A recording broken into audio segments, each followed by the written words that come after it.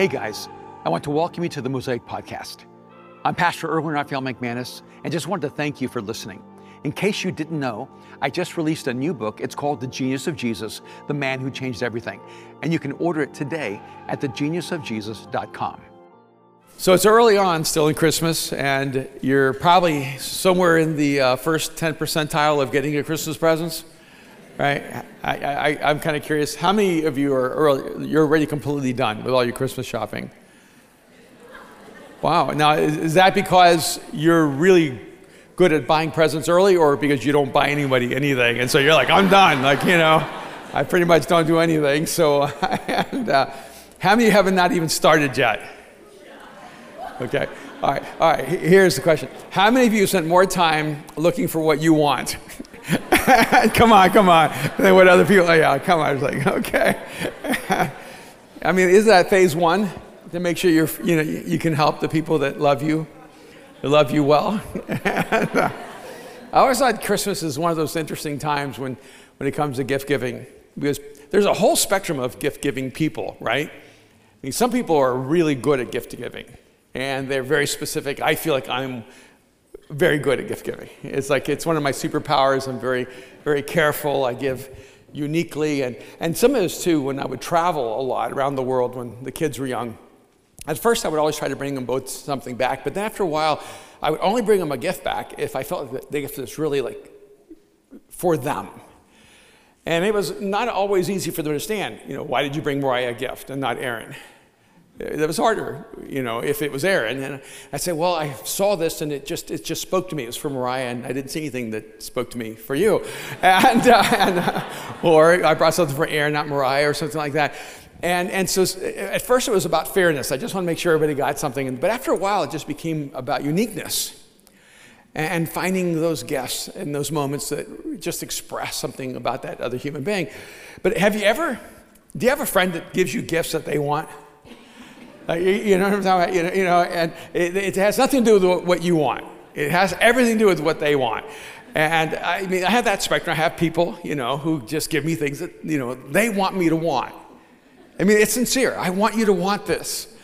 And have you ever had to fake wanting it? Oh, I've always wanted this. And then other people, they give you the generic gift. We would get, how many years, honey, did we get that giant apple, the caramel apple? I don't know where they grow pumpkin-sized apples, but every year somebody would send us that. I'm like, who does that? It's like, who says, I want all my friends, the people I care about deeply, to have a giant caramel apple? I don't think I ever had a bite of that apple, and it would just keep coming every year, like it would haunt us. And gift giving is sort of one of those unique things that sometimes you get things you want, sometimes you get things you need, sometimes you get things you didn't know you wanted or needed. And I had one Christmas gift. I think it was last Christmas. I didn't even know, I got something I didn't even know I wanted, but the moment I saw it, I knew I wanted it. Because anybody who knows me knows I love design and fashion, and so I opened this up, and I never knew that Virgil, who just passed away, and great loss to all of us, I didn't know he made a bathrobe for Off-White, but Eric and Tess Roy bought me an Off-White bathrobe. It's like, I always wanted that, and I didn't even know it existed. I knew, the moment I saw that. See, that's the kind of gift giving that I want to encourage, and go beyond what people expect. Give them things that they didn't even know they wanted. And I started thinking about how hard it is when you have to fake it. Right, that gift, that isn't it terrible when they give you the wrong gift and they are watching you open it? No, do it right now. You're like, no, I'll open it later. No, and then you have to learn how to be actor of the year when you get that gift, because you got a gift you didn't want. And the problem sometimes is that we want gifts we want. We don't really want gifts we need. Which, by the way, goes down to all the Christmas tree organization. I'm sort of like the organizer. And so I put all the gifts that come for Aaron, and all the gifts that come for Mariah, and all the gifts that are for Jake, and all the gifts are for Kim, and all the gifts are for me, and all the gifts are for Juno this year, and she's going to have the largest section. Oh, and that's the best time when they just want the box. All right. It's not the same at like 29. You just, I brought you this beautiful box, unless the box has like a brand and it says something inside. And then we have the Erwin and Kim section, because people give gifts to Erwin and Kim. But I know every gift that's for Erwin and Kim is actually for Kim. Like, it's where I just put it right by her section, because it just acknowledges it. It's no one ever looks at it and says, oh, I want to buy stuff for Erwin and Kim, and I think Erwin wants a kitchen appliance. I just know that's what would really warm his heart. And so whenever I see Erwin and Kim, I just put it in her section, because it's for us. I go, honey, you know it's not for us. It has my name on it because we're us. But when they were buying it, they were not thinking of us. And I started thinking about how Christmas is one of those rare times where we kind of like everything about Christmas, but we may not actually like what's at the center of Christmas. See, I think that we all love Christmas. I loved Christmas even when I didn't know anything about Jesus. Didn't you? I mean, I think we have I'm not trying to be biased. I just think we have the best holiday. I do. I mean, I know Hanukkah is awesome, but I just think Christmas is like better. I just do. I think, because I have Jewish friends who tell me, I love Christmas. I just love Christmas. I know I'm not supposed to.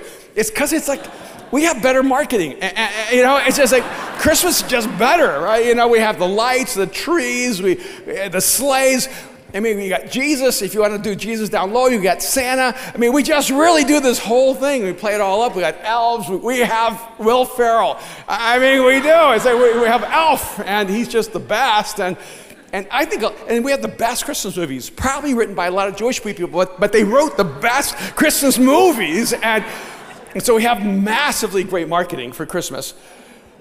But I think a lot of us, we want the gift of Christmas, but we don't really know if we want Jesus. And I think that's the dilemma, is that Christmas is the gift we want, but Jesus is the gift we need.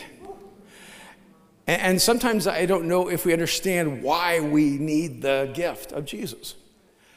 And I started thinking about how Christmas is around this whole concept of giving, and yet sometimes I don't know if we understand that what God has done in human history wasn't for him. Like, he didn't buy a gift for himself. He didn't say, you know what I really need? I need a son to take on flesh and blood and become a human. That's what I need. See, God did not need to step into human history, take on flesh and blood. God did not need to be born of a virgin for himself. God did not need to walk among us as a human being. God did not need to band together 12 guys and try to begin to bring a revolution to the world. God did not need to suffer. God did not need to die. We needed him to do all that. I think sometimes we get confused. We think that God does all this for himself. And honestly, some of the Christian narrative about Jesus, it sounds like that. It's because God's all about his glory and God's all about his fame. Let's make Jesus famous and let's, lift him up and let's just make him bigger. And I'm like, Jesus didn't do any of this for himself. And in case you don't know, God did not need to step into human history to take on flesh and blood, to live a sinless and perfect life, to die on the cross, to be raised from the dead. We needed that. It wasn't something God needed for himself. It was something that we needed from God. And so then I saw this passage in Isaiah chapter 9, and I was struck by this particular phrase. I want you to listen to it. In Isaiah chapter 9, verses 6 and 7. It says, for to us a child is born. To us a son is given, and the government will be on his shoulders, and he will be called Wonderful Counselor, Mighty God, Everlasting Father, Prince of Peace. Of the greatness of his government and peace there will be no end, and he will reign on David's throne and over his kingdom, establishing and upholding it with justice and righteousness from that time on and forever. The zeal of the Lord will accomplish this. And I've read this passage 1,000 times, if not 10,000 times. But two words struck me uniquely this time. For to us. For to us a child is born. To us a son is given. And he wants us to understand the intention of everything that we'll ever hear about the person of Jesus. Everything that we'll ever understand that God has done through Jesus has had one direction in its intention, and that's to us. If you want to Personalize it. It's to you. This wasn't the gift that God needed. This was the gift that you needed. This isn't the gift that God needed us to celebrate. This is the gift that God knew we needed to be able to live life the way we were created to live it. And he says, so to us a child is born, and to us a son is given. And then he lays out this little description, and the governments will be on his shoulders, and he will be called. Which is another kind of interesting dynamic, because usually when we care about what we're called, it's really about us. It's about our ego need. And this is the opposite with God. I mean, have you ever had someone who demands that you call them something, you know? And when I first was here in LA, people would always want to call me like Pastor Irwin, or some old school people, Brother Irwin or Reverend Irwin. And I'd just say, hey, I'm just Irwin. I'm just Irwin. I'm just Irwin. And then people around the world started calling me just Irwin. And because I would say that so often. And then other places that were a little more bougie, you know, they'd say, you know, they look at my degrees and they want to tell people I had degrees. Or they want to say, oh, well, this is Dr. McManus. And I would say, no, I'm just a patient. And because I realized that titles are all about our ego. So people can know what we've accomplished, how important we are, how you should relate to me, because I'm different than you. But when Jesus takes on titles, it's not about his ego, it's about our need. See, here he tells us this is what he will be called, not because he needs to be called this, but because we need to understand that this is what we need from him. And so even though Jesus isn't really the gift that many of us actually want first, we want the things Jesus can produce. We just don't want the Jesus who can produce them. But we need to realize that there are things that God unwraps in us about himself. See, the beautiful thing about having a relationship with God through Jesus is that who Jesus is gets to be unwrapped inside of you. So he will be called Wonderful Counselor. Now, and maybe it's just LA, but whenever I hear the phrase wonderful counselor, I almost just go into default mode, wonderful therapist, right? Because, you know, I mean, we're the city of therapy, you know, and if you're not in therapy, you're not trying, right? You know, and there are some people here who have multiple therapists. You have your therapist, that's just you. Then you have, if you're married, you have your marriage therapist for you. And then you have your business therapist, your life coach, and then, of course, you go on social media and you pick up 10 other therapists who help you. Now, I want you to understand that even though Jesus cares about you, and even though therapists can be awesome, Jesus is not a therapist. There's a difference, and I'll just talk about that. And if you're a therapist here, you can DM me. But here's the thing. My understanding is if you're a great therapist, you never tell people what to do, right? Like a great therapist lets you go through a process where you discover what you need to do, right? So they're just, right? That's how a therapist works. And you walk out going, I figured this whole thing out by myself. Why do I even pay her so much money? That's why. Because somehow it was in that room that you figured it out. But great therapists help you kind of process yourself and help you discover what's going on inside of you and unwrap that, untangle that. And even though that's important, that's not what Jesus is. He's not the wonderful therapist, he's the wonderful counselor, and there's a difference. See, Jesus isn't just there to help you process what you should do. He's actually there to share his wisdom with you so that you can know what you should do. And there is a huge difference. I was at this dinner one time with my friend Edwin Noriave. He has this great little place and down at the beach, and we had a couple of business guys there that I was meeting like for the first time, and we're kind of hanging out, and this one guy named, I think David Metzer, said, hey, you know there's a difference between a coach and a mentor. We're all like, of course we do. He goes, you know what the difference is? And we go, what is it? And he said, a mentor gives you the best of themselves, and a coach pulls the best out of you. Oh, that's good. I need both. What about you? Like, I need both. You see, a lot of us just want a coach. We want Jesus to be our coach. We just want him to pull the best out of us, which, by the way, he does. See, in fact, Jesus is such a good coach. He knows what's inside of you that you don't even know what's inside of you. He knows the greatness in you that you may never be aware of. He's such a good coach that he will actually introduce you to yourself, to your best self, and say, this is who you're created to be. Now let's become that. But not only that, but Jesus is a great mentor. Okay. Thank you. Thank you right there. All right. Okay, I'm just going to say this. You know, you can take it any way you want, okay? We have to decide. Okay? We have to decide if we're going to be a white church or like an off-white church, okay? You know, we do. Because if we don't decide, it feels really awkward. So we have to decide like to be all in and go crazy or just like be Presbyterian and be quiet. You have to decide. That's what we're going to do. Because otherwise I'm just going to ask that one person who clapped for me to stay. But you see what Jesus is, he's not just a coach who pulls the greatness out of you, but he's also a mentor. Because he gives you the best of himself and he gives it to you free.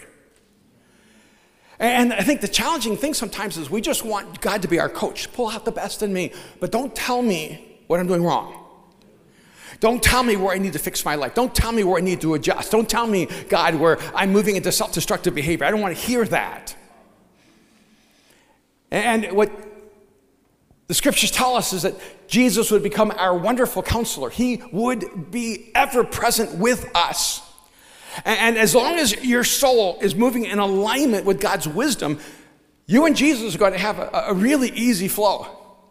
But the moment you start moving out of God's wisdom, he's going to become an irritant to you. Like, God, get off my back. I don't want to hear that. So I think a lot of times the reason that we have a kind of a mixed relationship, even with the scriptures, is we love the Bible when it says what we want it to say. We just don't like it when we disagree with it. So you have to decide in your own life whose wisdom is the final authority, your own or God's. If I climb a mountain, and I may not be a great mountain climber, and I work my way back down, and there's a great mountain climber at the base, and he's never climbed that mountain before. He's better than me, but he's not more experienced than me. And what can happen sometimes is if you're better, you don't want to listen to the person who's actually been there. And I think that's a part of the reason so many of us live in destructive relationships and destructive journeys in our life. Because you may be more talented than the person who's been walking with Jesus, but it doesn't mean you're wiser. And some of you think your talent is the replacement for wisdom, but it's not. If you don't learn to listen to the voice of God in your life, you will never move to the level of being fully alive that Jesus intends for you.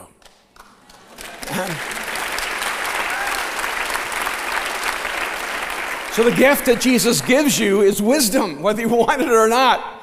When he comes into your life, you may just need forgiveness right now. You may just need to feel the freedom from guilt and shame. You didn't know you were going to get wisdom as a part of the package. But when you open up the package and Jesus comes into your life, the wisdom of God becomes his gift to you. But not only just his wisdom, but his strength. And he says, not only wonderful counselor, but mighty God. Which to me is kind of like a little redundant. If you're God, of course you're mighty. And yet there have been people throughout history who thought, what's going on in the world? How can God be all powerful if there's so much suffering in the world? And so some people finally conclude, well, maybe God is good, but he just isn't powerful enough to fix things. And God wants you to know that he is powerful enough to fix every crisis and every dilemma in your life. That he's there to meet you, but the challenge, of course, in the mix of that is that many of us don't turn to God's strength until we have no strength of our own left. And so this becomes almost like this bizarre relationship with God where we think God's just trying to like break us down to get us weak so we can finally trust in his strength. You do not need God's strength when you're weak. You need God's strength when you're strong. Because God's strategy with you isn't, I'm just going to let you get weaker and weaker and weaker until you just finally realize you can't do it without me. Because that's actually moving you from your worst to average. What God wants to do in your life is he wants you to teach you how to be strong, to live in your strength, and then to realize that what he has called you to do is so far beyond your greatest strength that you need his strength to live the life he created you to live.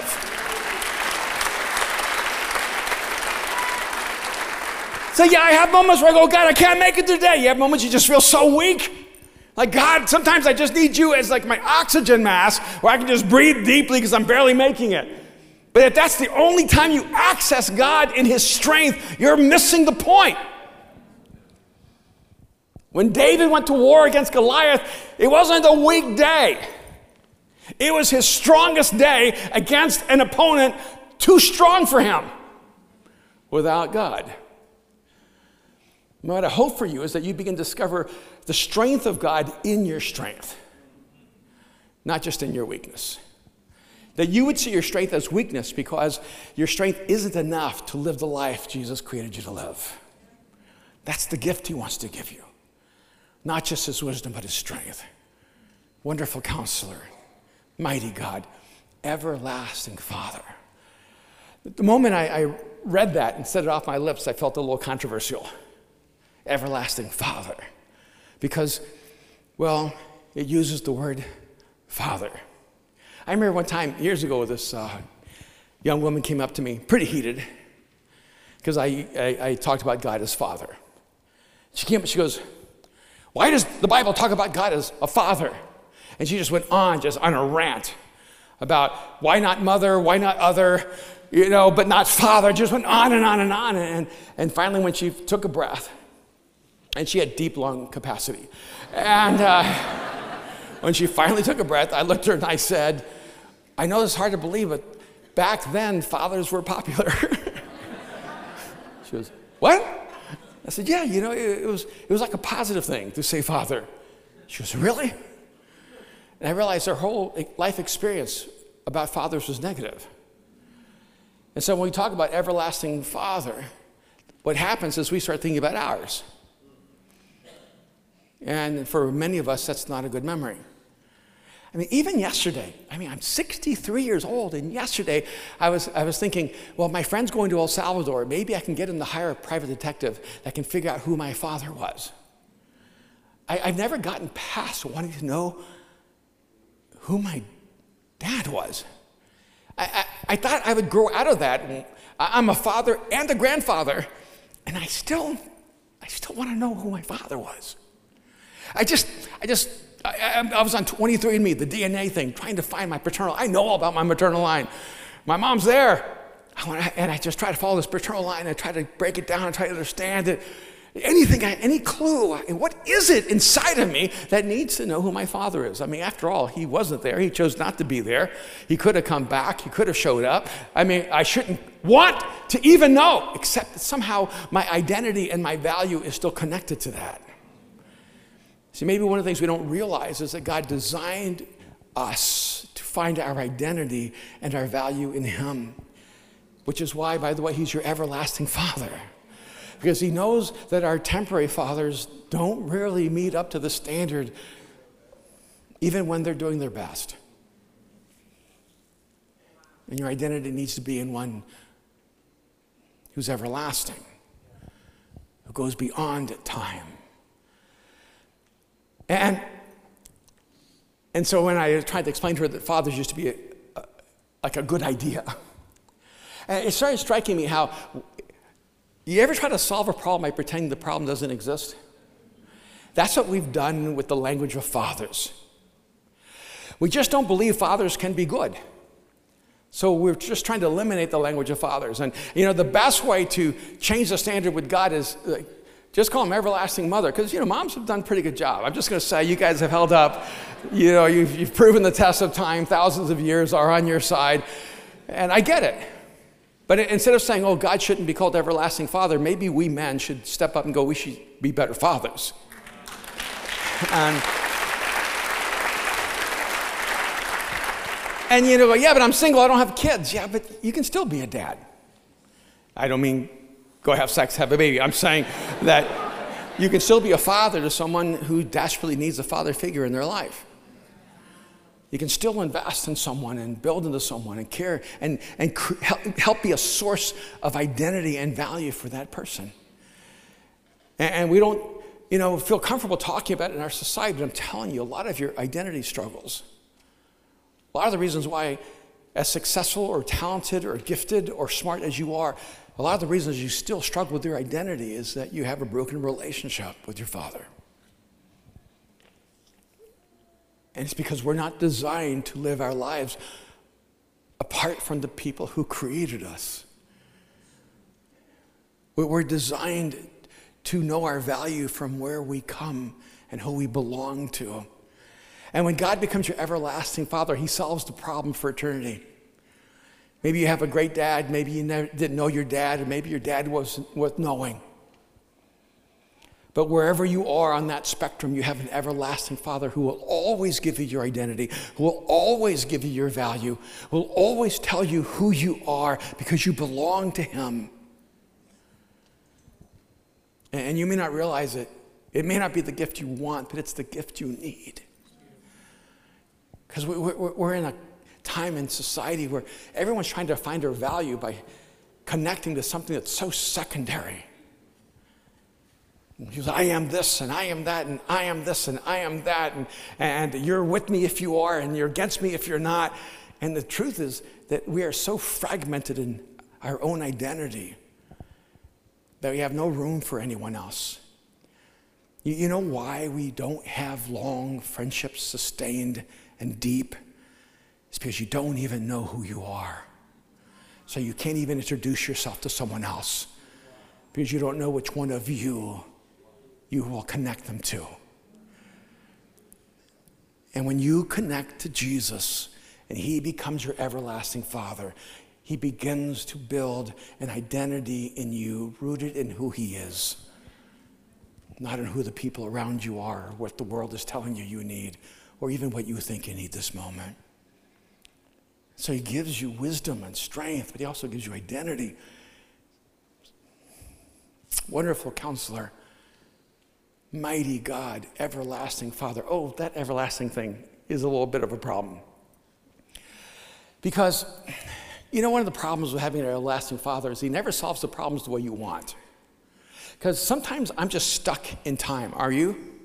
Like, I just want God to fix this problem right now. See, I think one of the shortcomings of God is that he has an eternal perspective of everything.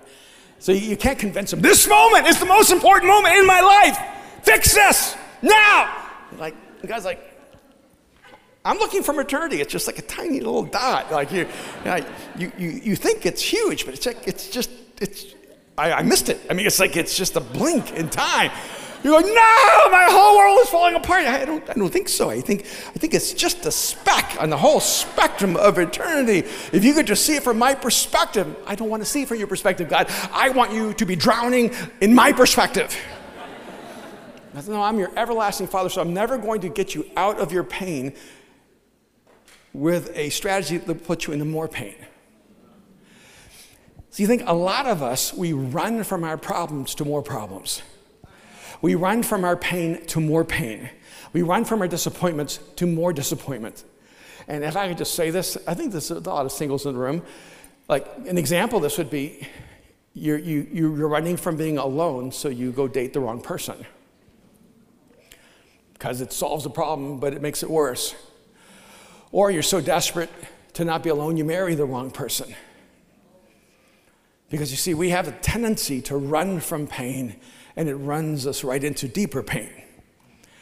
If you are running from suffering, or running from pain, or running from a negative emotion, you will run in the direction of devastation and destruction in your life. See, God will never do that. He'll never say to you, okay, I'll fix this temporarily so that you'll be okay.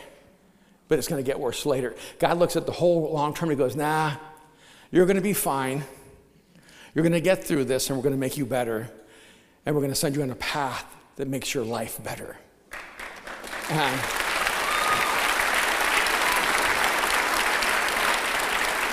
And then just one last thing, and I know this is not like a typical Christmas message. All right? And Jesus was born in the manger. And I just think you need to realize what Jesus is trying to give you that you might miss because of the lights and the trees. Trying to give you his wisdom and his strength and his identity and his identity and his identity. Listen to me. He's also trying to give you his peace. Then he'll be called Prince of Peace. And I'm always captured by the peace part and not so much the prince part, but today the prince part got me. Because I want Jesus' peace, but I don't always want his rule. But he only brings peace where he rules.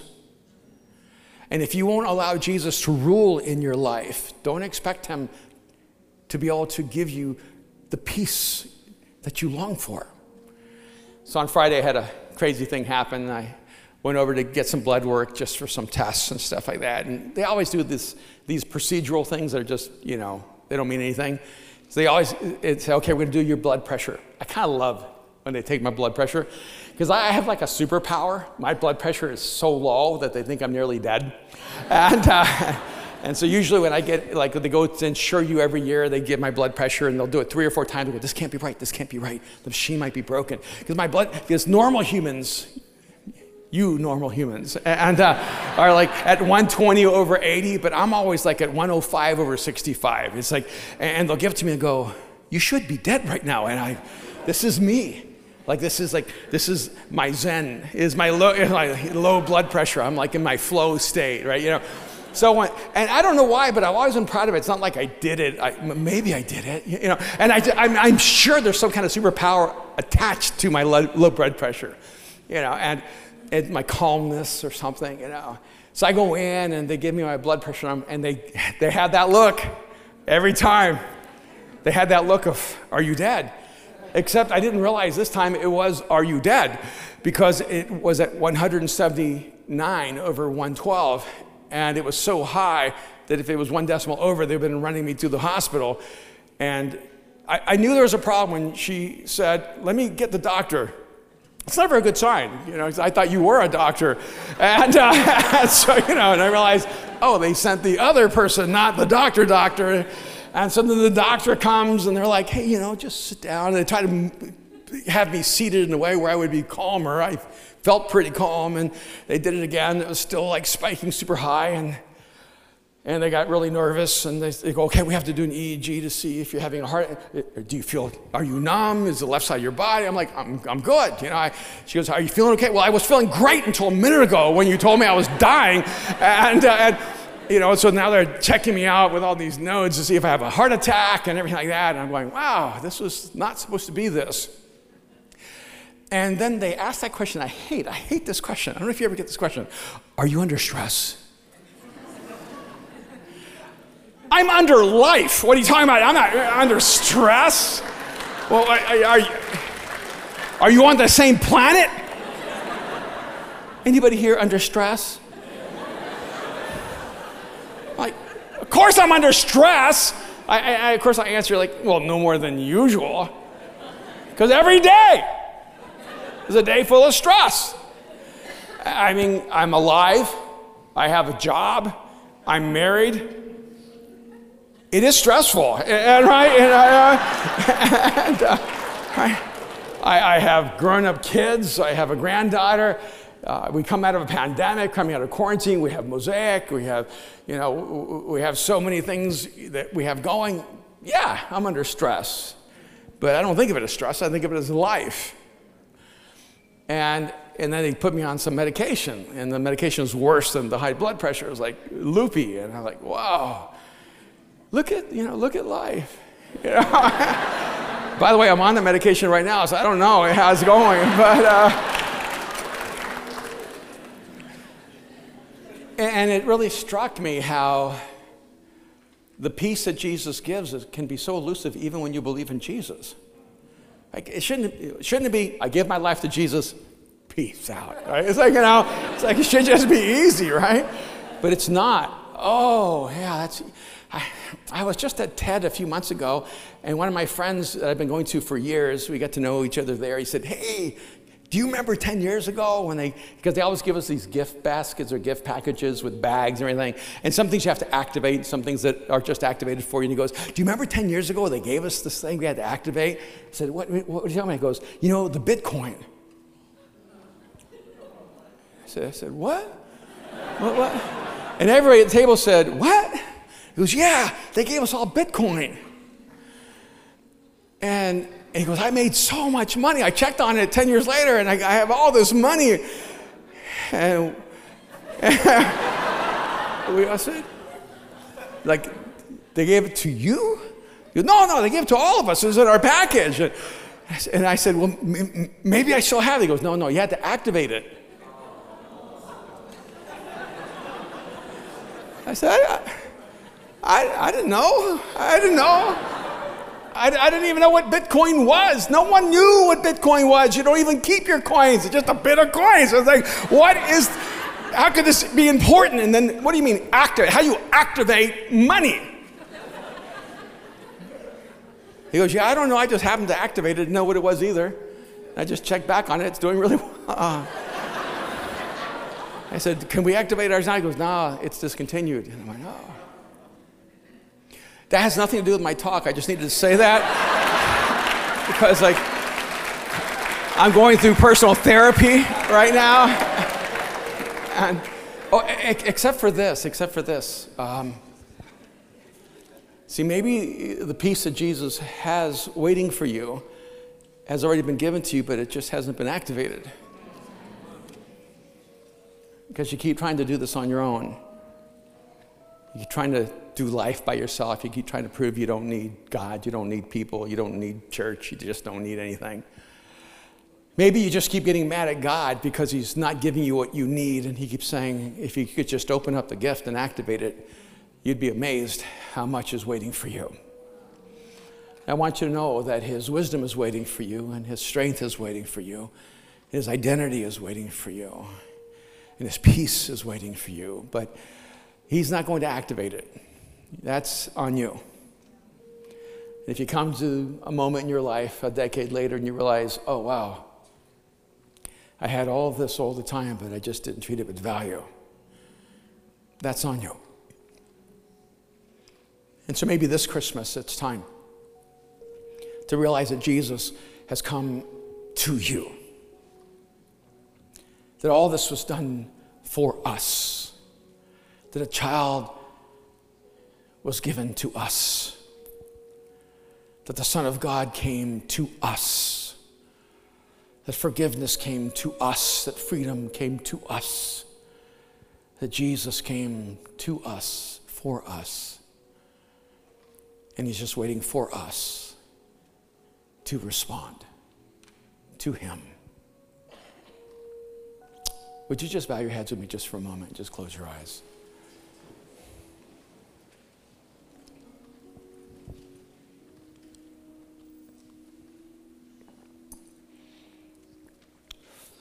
If you're here today and you've never trusted Jesus with your life, this is the best time to do that right now. Maybe you've thought about it or struggled with it. Maybe you've hesitated. But if you've never crossed the line of faith and given your life to Jesus, right now I just want to invite you just to pray a simple prayer and say, Jesus, I give you my life. Right now, just tell him, Jesus, I give you my life.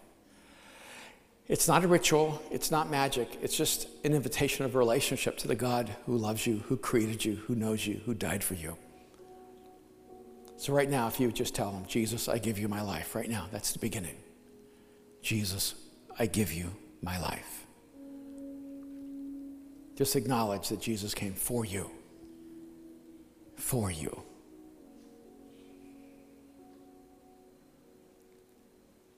Jesus, I give you my life. There may be some of you here that you've done that. You've opened up your life to Jesus in the past, but you do not have an activated faith. And because you haven't activated your faith, you're living without God's wisdom, without his strength, without his identity, without his peace in your life. maybe right now it's a time to say, Jesus, I want to activate that faith, make it real right now. Live my life for you, with you, in you. I'm going to pray, and if you're here and you would say, hey, today I'm giving my life to Jesus, and I'd like for you to pray for me, I just want you just right now, just raise your hand and let me see you. Beautiful. Anyone else? Wonderful. Beautiful. Beautiful. Yes, all around the room. So good. So good. Father, I pray for those who in this moment have crossed the line of faith and just in a simple prayer have given their lives to you. I pray that, God, you would wrap them up in your love and let them know they belong to you, that you will never leave them or forsake them. And even when life is hard and they feel alone, you are right there, just a breath away. And I wonder if there's some of you here that just feel like your faith has been inactive, and right now you need to make a choice and activate your faith and let God's wisdom and his strength, his identity, his peace be activated in your life. And right now, I just want me to pray for you that your faith would be activated in a new way. I just want you to raise your hand. I just want to see you. I want to pray for you specifically. Beautiful. Father, I thank you for the women and men who in this moment have said, I want to activate my faith. I don't want to just sit dormant in my life. I pray, Jesus, you would be more real to them than life itself. I pray that you would be the core of their identity, that before they were anything else, that their identity would be rooted in you, Jesus. That they would begin to discover your wisdom for their life and your strength for every day. God, that they would have their identity and value rooted in who you are and who they are in you. And that, God, that you would begin to still the chaos within them with your rule as the Prince of Peace and bring peace to their life. I thank you, Father. And we thank you in Jesus' name. Amen. Thank you so much for joining us on the Mosaic Podcast. I want to encourage you to take the message you just received and allow it to go deeply into your soul. Let Jesus do the deep work that only he can do. A special thank you to everyone who gives to Mosaic. Your sacrifice makes this podcast possible and creates life change all over the world. You can be a part of spreading this message around the world by going to mosaic.org/give. You can also subscribe, rate, and share this podcast with your friends and family. Thanks again for listening. God bless you.